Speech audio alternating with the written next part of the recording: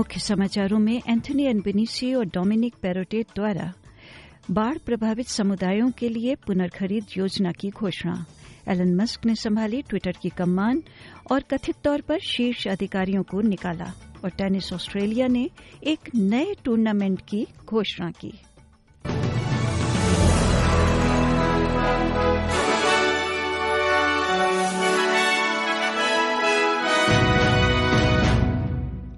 नमस्कार, लीजिए प्रस्तुत हैं समाचार विस्तार में अनीता बरार के साथ। फेडरल और न्यू साउथ वेल्स सरकार ने एक साथ मिलकर न्यू साउथ वेल्स के उत्तर में बाढ़ से प्रभावित समुदायों को स्थानांतरित करने के लिए एक लंबे समय से प्रतीक्षित होम बाई बैक योजना की घोषणा की है। $800 मिलियन का पैकेज नॉर्दर्न रिवर्स में 2000 घरों को कवर करेगा। इस पैकेज में से अधिकांश यानी $520 मिलियन का उपयोग स्वैच्छिक बाईबैक के लिए किया जाएगा। लेकिन जो लोग अपने उन्हीं घरों में रहना चाहते हैं उन्हें भी अपना घर बनाने के लिए $1 लाख की पेशकश की जाएगी। ये योजना लिसमोर सहित उत्तरी नदियों के क्षेत्र में 7 बाढ़ संभावित स्थानीय सरकारी क्षेत्रों में फैलेगी, जहां प्रधानमंत्री ने इसकी घोषणा की। We need to do better, all levels of government. We need to do better on planning, but we also need to do better than thinking that we can do just the same thing over and over again because we'll get the same results.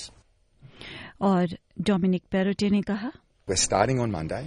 Consultation with the community will commence over the course of the week. We've already opened the expressions of interest a number of months ago when we launched the response to the flood inquiry, and we'll get it done as quickly as we can. वर्ष की शुरुआत से Australia के आधे से अधिक स्थानीय सरकारी क्षेत्र प्राकृतिक आपदाओं से प्रभावित हुए हैं। 40 से अधिक प्राकृतिक आपदाओं ने 280 से अधिक LGAs को प्रभावित किया है, जिसमें 16 मिलियन से अधिक लोग प्रभावित हुए। नेशनल इमरजेंसी मैनेजमेंट एजेंसी के कोऑर्डिनेटर जनरल ब्रेंडन मून ने सेनेट एस्टीमेट्स को बताया है कि समुदाय लगातार समवर्ती प्राकृतिक आपदाओं के दबाव में है। Since the Black Summer bushfires, many of our communities have been in a constant state of response and recovery. We recognise the increasing frequency and intensity of these events has been a feature of the past 3 years. Our communities are not only dealing with floods, but for some up to 5 times this year, but they are also dealing with the effects of COVID, drought, bushfires, mice plagues, locust plagues. प्रधानमंत्री का कहना है कि स्वदेशी किशोर Cassius तर्वे के शोक संतप्त परिवार के साथ उनकी संवेदनाएं हैं।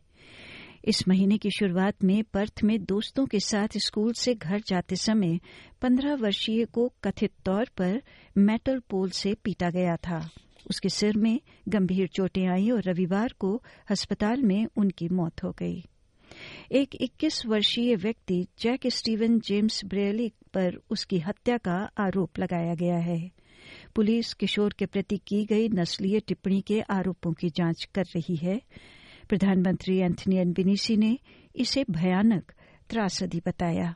This attack just breaks your heart. We're a better country than that, and my heart goes out to the family and the friends. Federal सरकार ने अपने पहले बजट का बचाव किया है। विपक्ष ने सरकार पर बढ़ती ऊर्जा लागत से राहत प्रदान करने में विफल होने का आरोप लगाया है। विपक्षी नेता पीटर डाटन ने बजट के उत्तर भाषण में रहने वाले यानी लिविंग के लिए पर्याप्त लागत को लागू नहीं करने के लिए अल्बनीज़ी सरकार की निंदा की। श्री डाटन का कहना है कि सरकार ने अपने प्रमुख चुनावी वादों में से एक यानी बिजली बिलों को $275 प्रति वर्ष कम करने की बात को छोड़ दिया है। लेकिन कोषाध्यक्ष जिम चार्मल्स का कहना है कि यूक्रेन के खिलाफ युद्ध के कारण अंतर्राष्ट्रीय ऊर्जा बाजारों पर ये कहर टूटा है। Right around the world, countries are dealing with skyrocketing power prices, and unfortunately, we're no exception to that. So what we've said is Minister Chris Bowen has done a lot of work already with his state and territory counterparts. In the budget, I funded and empowered the regulators to do more in this area. But we've levelled with people and said that our expectation is that we will have to do more here. Elon Musk Twitter के नए मालिक बन गए हैं। उन्होंने social media platform के लिए $68 billion का भुगतान किया है। रिपोर्ट्स के अनुसार उन्होंने फौरन ही कंपनी के 3 शीर्ष अधिकारियों को हटा दिया।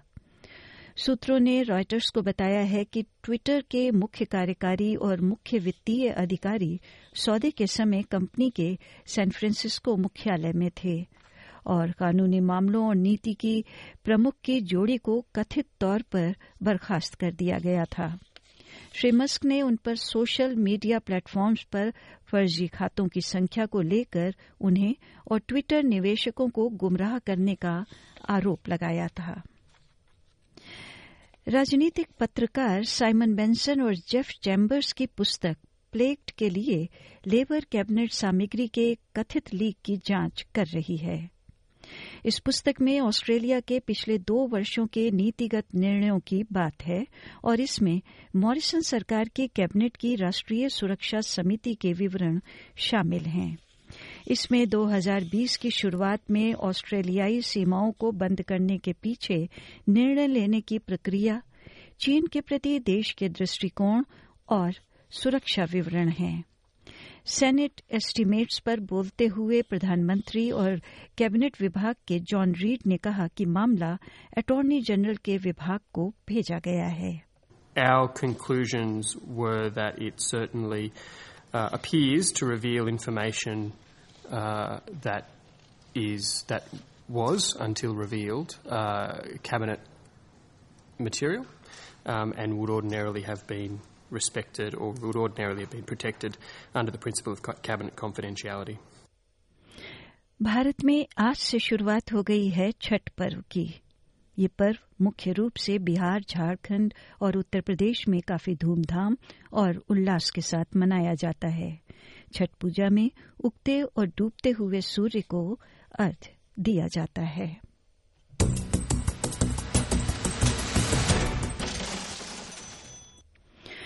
और अब बात ऑस्ट्रेलियन डॉलर की। ऑस्ट्रेलिया का $1 अमेरिका के 64 सेंट और भारत के 53 रुपए 27 पैसे के बराबर है। खेल समाचारों में टेनिस ऑस्ट्रेलिया ने ऑस्ट्रेलियन ओपन के लिए एक नए लीड इन टूर्नामेंट की घोषणा की है जिसका नाम है यूनाइटेड कप। ये पहली बार आयोजित किया जाएगा। इस आयोजन में 18 देशों की मिश्रित टीम्स ब्रिस्बेन, पर्थ और सिडनी में 11 दिवसीय टूर्नामेंट में भाग लेंगी। पुराने होपमैन कप की तरह ही राउंड रॉबिन मैच 29 दिसंबर से 4 जनवरी तक खेले जाएंगे और शीर्ष की 4 टीमें 6 जनवरी से 8 जनवरी तक फाइनल में पहुंचने के मैचेस खेलेंगी। प्रत्येक टीम पुरुषों और महिलाओं दोनों से ही बनेगी जो ATP और WTA दोनों रैंकिंग पॉइंट्स के लिए होंगी।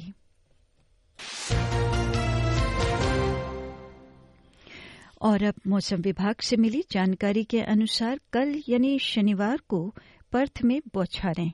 अधिकतम तापमान रहेगा 19 डिग्री सेल्सियस, न्यूनतम 11 डिग्री सेल्सियस। एडिलेड में आंशिक रूप से बादल, अधिकतम तापमान 19 डिग्री, न्यूनतम 11 डिग्री। मेलबर्न में 1-2 बौछारें, अधिकतम तापमान 17 डिग्री, न्यूनतम 10 डिग्री। होबार्ट में बौछारों की संभावना, अधिकतम तापमान 15 डिग्री, न्यूनतम 9 डिग्री। कैनबरा में आंशिक रूप से बादल रहेंगे, अधिकतम तापमान रहेगा 16 डिग्री, न्यूनतम 7 डिग्री। सिडनी में धूप रहेगी, अधिकतम तापमान 26 डिग्री सेल्सियस, न्यूनतम 14 डिग्री। ब्रिस्बेन में धूप रहेगी, अधिकतम तापमान 31 डिग्री, न्यूनतम 17 डिग्री। और डार्विन में मुख्यतः धूप रहेगी, अधिकतम तापमान रहेगा 35 डिग्री सेल्सियस और न्यूनतम तापमान 28 डिग्री सेल्सियस। और इसी के साथ समाचार समाप्त होते हैं।